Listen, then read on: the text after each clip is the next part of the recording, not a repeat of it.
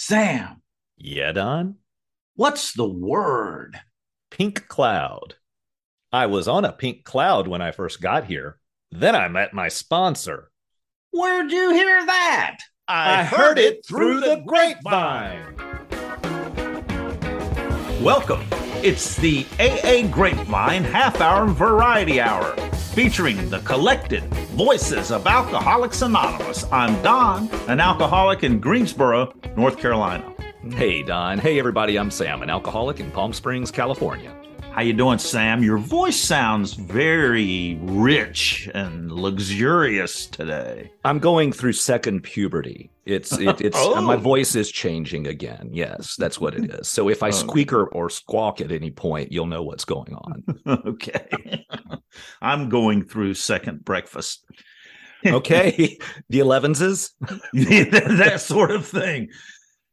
Sam, Dr. William D. Silkworth was director of the Towns Hospital in New York City in the 1930s, during which time Bill W., have you heard of him?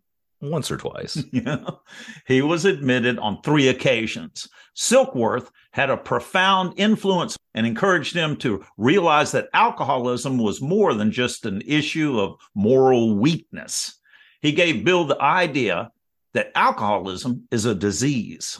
He also wrote the doctor's opinion in our big book. Now, I like the Grapevine Daily quote that came up in my email recently. It's Bill W. writing in 1957.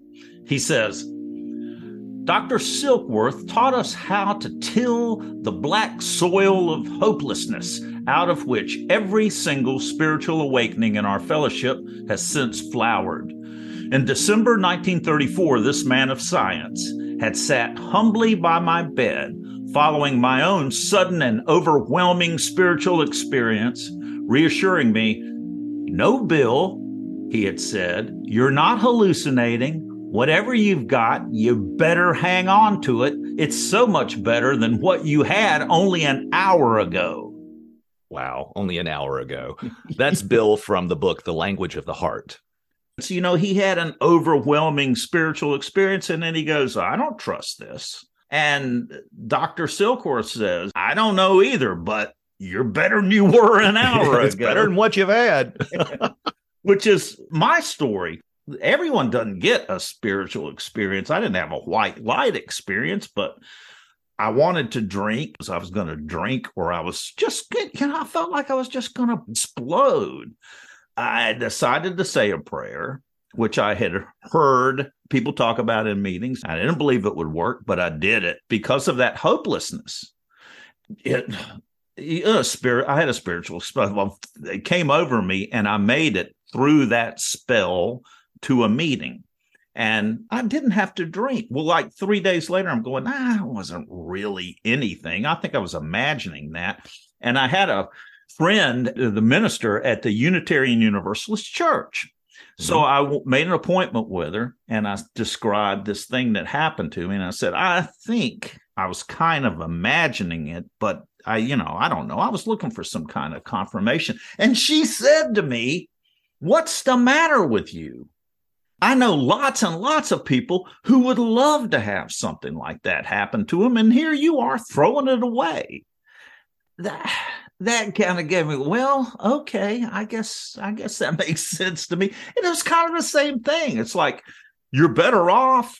I was better off from that time on, and I've been better off using the tools of the program. And so now, I don't question it like I used to, but even so, if I get something that's uncanny, I might say it's a spiritual experience. I will allow that it's a spiritual. Your favorite word, allow. Yes. I will allow that it's a spiritual experience.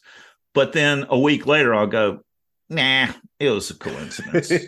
So what you're saying is you need ongoing spiritual experiences.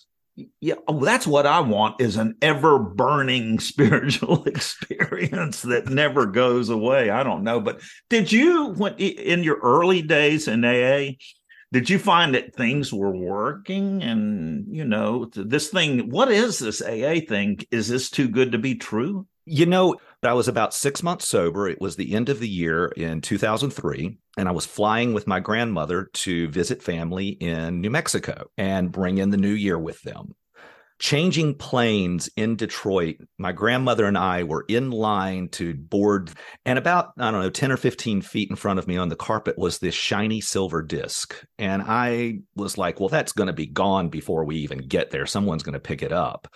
Nobody picked it up. And I picked it up when I got to it. Mm-hmm. And it was an aluminum AA 24-hour token. It was first time traveling sober. And I've got chills right now. And I had done my homework and found where meetings were in this tiny little town. I knew where I was going to go, and I had made arrangements to get to the meetings. I had done the work prior to make sure that I was going to be okay on this trip. And that token there just for me was just like, yep, you're going to be fine. Confirmation. Yeah. Yeah, that's really cool. Sam, what's on the show today? Well, today we'll be visiting with Lauren A., and following that, we will return to our recurring segment, Blast from the Past. We have a recording of Nurse Teddy R. speaking in 1956. She got sober in 1947. The sound quality on this is not ideal, but I've done a lot of work on it, so I hope you're going to find it worthwhile to stick with it for 5 minutes. She doesn't mention him, but she worked with Dr. Silkworth for a time. She ultimately settled at the Knickerbocker Hospital in New York. It's the early form of a treatment center, you could say. Back when you were prescribed tomato juice and B12 shots from a giant syringe. In this recording, you get to hear the flavor of AA in its first decade or so. All right. Do you have your tomato juice handy? Yeah, I got tomato juice and sauerkraut. Oh, but that looks like bean juice. I have to tell the truth. I'm having a little bit of coffee.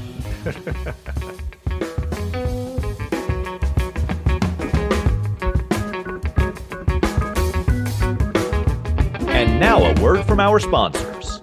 We don't have sponsors. What are you thinking? Oh, yeah, we don't do the commercial sponsor thing. Since the Grapevine is self-supporting, we don't sell ad space in our magazine, on our website, or in our podcast.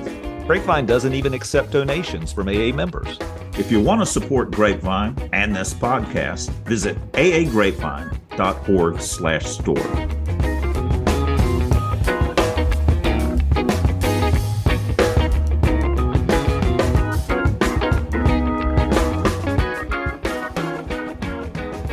Everyone, my name is Lauren. I'm an alcoholic. I'm from Southern California, Area 5, and my sobriety date is April 1st, 1990. Hey, Lauren, thank you so much for joining us. Lauren, did you ever have one of those experiences we were talking about earlier where this AA thing is working and it's too good to be true and you better hold on to it because you got something going on? Yeah, well, I was listening to you guys and, I first of all had like such an intense moment of clarity the day I finally got sober. I was sitting on the couch. It was just like something washed over me. And there was like a new world in front of me. And I said, let's go to that meeting to my then partner, and he was like, okay. But it was very intense. But then after that, everything was new and better. No matter how painful walking through life was without drinking, everything just seemed to be a spiritual experience. Like, yeah. Every single thing, like getting up in the morning and not having a hangover. I went to work every day. I ended up having to quit that job very quickly because it was a very drunk place. So everything I did, every meeting I went to, there was something new that I just wanted to like slap myself on the forehead and go, duh. Oh, gosh. You just took me back to, I remember I carried a notebook in those meetings for the first year because I was hearing all these gems of like, oh my gosh, I'm never going to hear this again. I've got to write this down. Right. Things like time takes time and don't leave before the miracle happens. Those things that we've heard over and over and over since. Exactly. I used to go to this big meeting in Hollywood, California on Sunday mornings, and they always had these magnificent speakers. And I was not a vision for you. And I was just such a mess. And I remember just sitting in the middle of that room and being aghast at how shiny and happy everyone was, Yeah. how lean they were, and how some of these speakers had been through more hell than I could ever imagine. Mm-hmm. And, just being like, I couldn't figure out what was going on. I guess those were all spiritual experiences. Every single time somebody said something that, told part of my story, no matter who they were. That blew me away. It was like, oh, there are people that felt like I did when I was drinking. That isolation that we have as drunks is the worst part, because we get so pitiful and think no one could ever feel as bad as you do. And you're all alone. And then that just disappears when you walk into the rooms. It's amazing the openness with which we share the disaster of our lives and the fantastic recovery, but the disaster of our lives. I remember when I was new, I was just full of the glorious AA and like sharing something with someone, like a friend that probably could have been in the rooms, and them just like their eyes rolling back in their head, like, what did you do? And I was like, oh yeah, they told me maybe I shouldn't share this. Well, it sounds like you're talking about with that being on fire with AA and everything's a new experience, and it's like suddenly having an understanding of the way the world works in a totally different way. So is that a pink cloud? I've never quite understood pink cloud people talk about in the meetings. Well, I think you start to feel better physically, but like I couldn't read the big book because it was all just jumping around in front of me. Later in sobriety, up until my 7th year, things changed so much. And in my 7th year, I had drastic change in my deciding to change my career. And I finally heard the people in my home group as I complained and complained and complained. Oh, well, you're just supposed to be there to be of service and get a paycheck. And one day I went in and I was finally of service to people and not telling them that I fixed that, and picked up some trash next to a trash can that somebody had missed. And I was like, oh, yeah, because it was all about me still. And that's part of the pink cloud you talked about. And then all of a sudden, everything gets real. Yeah. The next couple of years. And then after that, it's like, well, you better get on the ball here. It sounds almost like the progression is pink cloud, then things get real. Yeah. And then we learn to wear life like a loose garment. Yeah. So what's your experience working the steps, Lauren? Did you get into it immediately? Yeah, I keep talking about this meeting I used to go to. One morning I was there early because my boyfriend at the time, we got commitments, set up in coffee so that we knew we wouldn't drink that morning. And there was a woman there and she said hi to me. And I was like, ooh, someone's speaking to me. And we are still best friends. Like, she invited me to go to coffee afterwards and everything. I mean, it was kind of a hip, slick, and cool meeting. So, and everybody knew each other and stuff. And it took a while for anybody to know me. She had 6 months, which I was like, what? And I started following her and her friends around, going places, like going to shoot pool and getting a pitcher of Coke, How to live without drinking. Right. And so I thought, oh, I better start working these steps. And I got a sponsor. I started working the steps. And this is the most hilarious thing.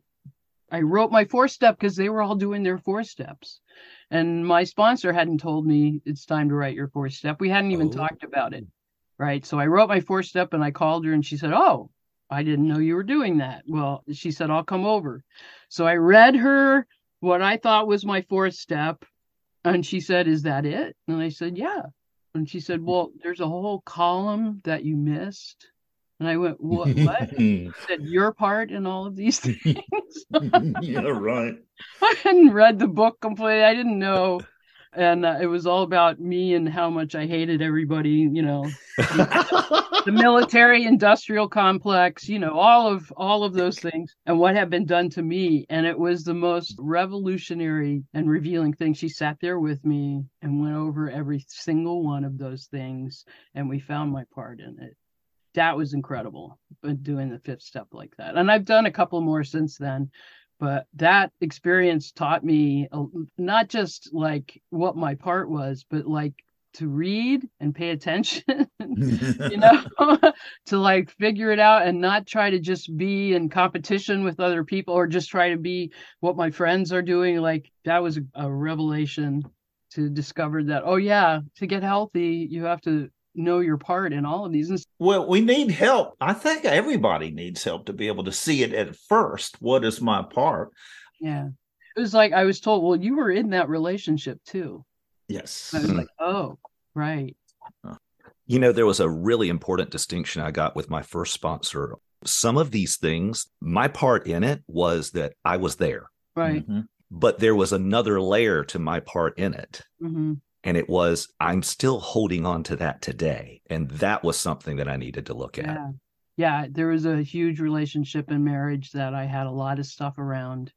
I mean, it completely changed my outlook on life, but also my opinion of that person, seeing that person in a completely different light instead of someone who did me wrong, Oh, gosh. Lauren, can you describe a transformation of some sort? Well, this person I was speaking of actually called me.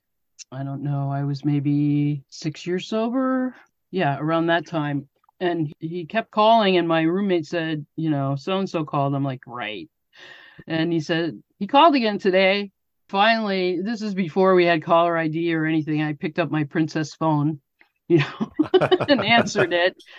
And it was this person. And I had talked to my sponsor about it. And she said, well, here's a chance for you to get your amends in. And if they call, just answer the phone. And I was, okay. And so there were these long, painful silences. And I was like, this is my time. And I start, I gave my amends in between him saying, no, don't say that. No. And then long, painful silences.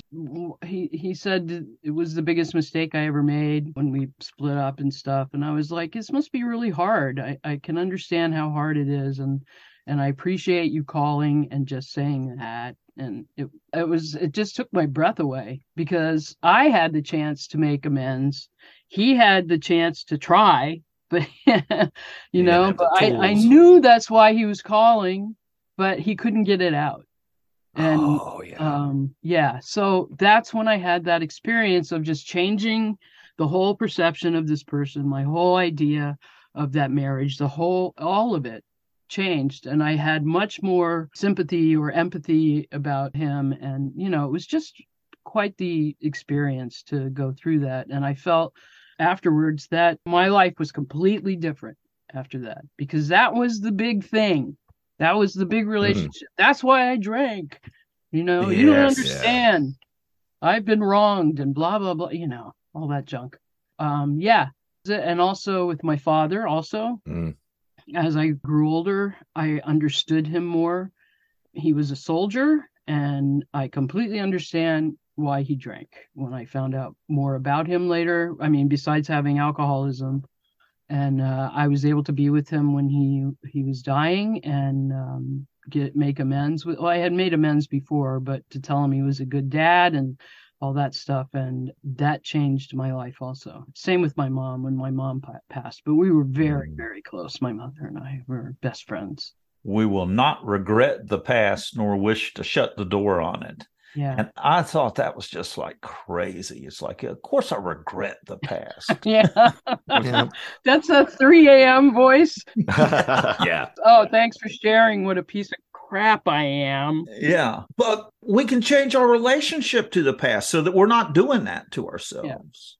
Yeah. I love that this is not a guarantee, but it is a very common thing in AA that relationships get healed. Yeah. Lauren, what is your recovery like today? What do you do to stay sober today, and how are you engaged in AA? What part does it play? Well, most of my meetings have gone online.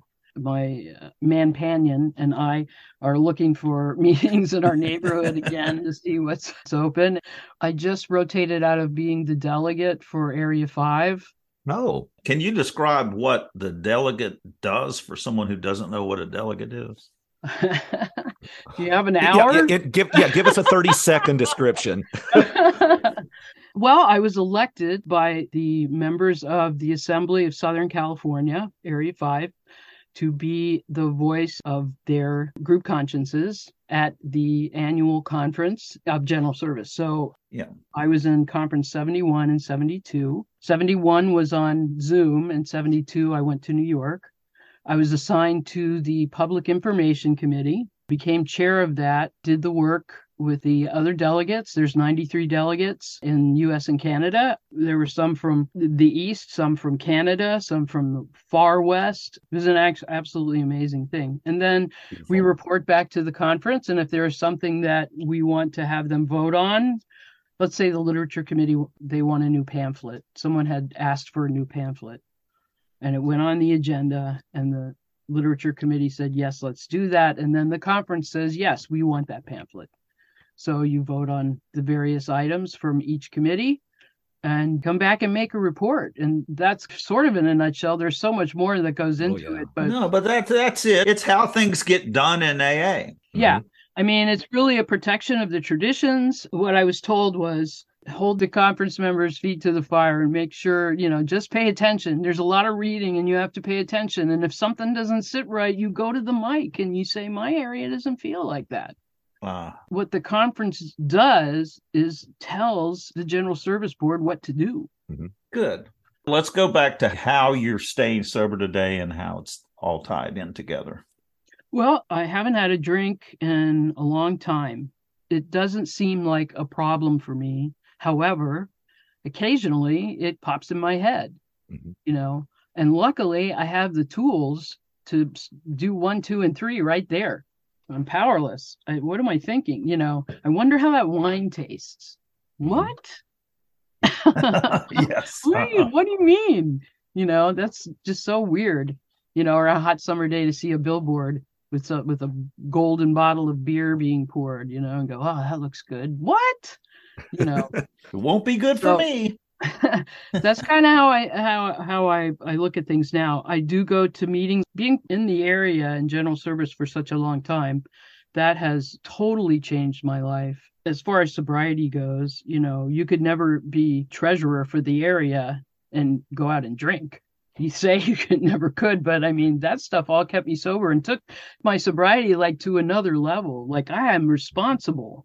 I was looking for something when I first got into General Service in 2004, because, we've all done this. We've made the coffee. We've set up the tables. We've set up the chairs. We've cleaned the ashtrays. We've swept the floors. And I was feeling like my home group was just, I don't know. I felt dissatisfied. The same people saying the same things over and over. And so I started judging them. And then one day I got talked into going to this assembly, and I walked in and I was like, what is this? I was so inspired, because we don't think about anything but what goes on in our groups. We don't understand that there's a mechanism, that there are people that are trusted servants, including trustees that are not alcoholics, who devote their time to us to help make sure that it stays, that the movement continues, and that it's safe, and the traditions. I was blown away. So that's basically what I do. And I keep getting asked to do stuff, so I stay sober. What have you experienced outside of General Service that has been impacted by your experience of General Service? Okay, I own my own business. I had no idea how to do the books. And I got elected as the contributions treasurer for the area. So I had to learn how to use the computer to enter things into Quicken. And then I got elected the next panel as accounts treasurer. So now I'm responsible for all the money, and I'm learning how to do all of this stuff and print out reports and use Excel. This is a perfect example of how General Service helped me, because I use all of this in my business. I'm not good with money, and now I can at least see how I'm not good with money. So that's how General Service has affected me personally. That, and, showing up, not saying I'm not going to go to the meeting today. I got a headache, or whatever it is. I think the responsibility of all those things really inspired me. And then I was secretary. I learned how to make notes and not write everything that every single person said, every word that they said in my report. I mean, I think that just changes you as a person, All right, Lauren, is there anything that you did not get to talk about that you'd like to? Well, I'd be remiss if I didn't mention the Pacific Region AA Service Assembly. For those of you on the Pacific region, March 3rd through 5th. We're hosting it this year in Los Angeles. If you go to prasa.org, I just want to give a shout out that it's an amazing weekend. If you'd like to go, check out the website, and my information is there, program at prasa.org, if you have questions about it. And that's PRAASA? Yes. Lauren, thanks for joining us today. Oh, my pleasure. I really enjoy you guys, and thank you so much for inviting me today.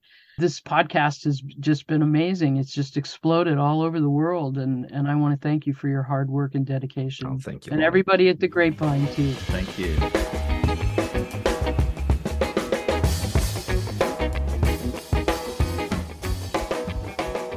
Blast from the past. And now we have a 5-minute clip of Nurse Teddy R. from New York, New York, speaking in 1956. My name is Teddy, and I am an alcoholic. The finding out I was an alcoholic was one of the grandest things that ever happened to me. I am glad to know, after all the years, that I tried to find out what was wrong with me, what the answer was. I drank like most people, and during Prohibition, I drank socially for many years, and I didn't have any problem at all with drinking. But slowly, I began to drink just a little more, just a little faster, and began to feel just a little more miserable in the morning. Well, it went on, I think, for about 4 years prior to my coming in AA. My drinking really got bad. Then it started the arguments that started home. You're drinking too much. Why don't you just have 2 and stop? Why don't you drink like a lady? This went on. I knew that my husband was right. I knew that my friends were talking. I would start at 5 o'clock, mixing scotch, and by the time my husband would get in, I would be loaded. And he'd say, how many drinks did you have? 2 beers. I never had more than 2. I'd be blind. But all of a sudden, my drinking picked up again, and I had heard of an AA meeting opening in Reno. But I was too proud to go. I wanted to go, and I was ashamed to go. I went to my first meeting in Jackson Heights, and I often, since I've been in AA and have taken care of patients, I've heard people talk about good meetings and bad meetings. My first meeting, I shall never forget it. I went to this group, and there was a man with a bright red necktie. Well, they weren't wearing bright red neckties in 1947, it seems. Then I had a girl got up, and she was rather young, and every doctor she ever came near chased her all over the place. She was having trouble that way, and I had had enough psychiatry, enough training, and I could more or less tag her. So then, you heard it. The last chap, Frank, God love him, he had sold his shoes on the Bowery. These, them, and those. This humility that was for the birds. All of this stuff. And while he's talking, I hear this disturbance in the back, and this applause, and this woman is saying, I agree with that, and she staggers up the aisle, dead drunk. I thought it was framed, it was part of the act. Then they get up and they say the Lord's Prayer. I said, oh, Mother of God, what am I into now? But that meeting, believe me, gave me the key, the clue to my life. I got the word allergy. When I heard that word, it rung a bell, because I had had a course in allergies. And I went home and I started to think. And I thought to myself, well, now, if you had asthma, you could be sensitive to house dust. And you can't control house dust. Hay fever, that's the wind and the pollen. You can't control it. Then I got down to urticaria, or hives. And I thought, well, if I got darn good and sick eating strawberries, would I eat them? And I said, no. Well, I said, well, here's alcohol. It's giving you mental hives. Fears, indecision, loss of your self-respect, loneliness, terror. These, to me, were mental hives. That was the first sensible thinking I had done since I was born. Shortly afterwards, at a meeting, I heard about Knickerbocker. And by this time, I wanted to do something, because I remembered how lost I was. And the thing I had found, thank God, I wanted to share. I saw myself in each and every patient. I can't tell you just how grateful and how happy I have been these past almost 10 years. I found out that happiness comes from within, by helping those without. Another thing that I learned in AA, and that was laugh. Well, I had one of these men in there. His name was Anthony. So I got to calling him St. Anthony. That was fine. A day or so later, I had another drunk come in. And Jim was one of the rolling kind. I'd get him into bed, and he'd roll on this side, and then I'd get him there, and he'd roll here, and the phones were ringing, and I couldn't leave him for fear he'd crack his skull. So I yelled down the hall to this woman who was working with me, and I said, Ella, get me St. Anthony. And with that, Cregan sat straight up in bed, and he says, oh, Mother of God, don't tell me he's here, too.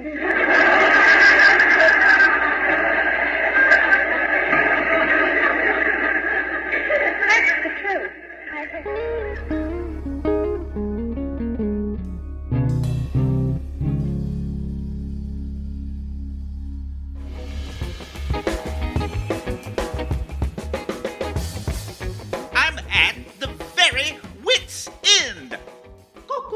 How many drunks does it take to change a light bulb? 1, but the drunk has to really want to change.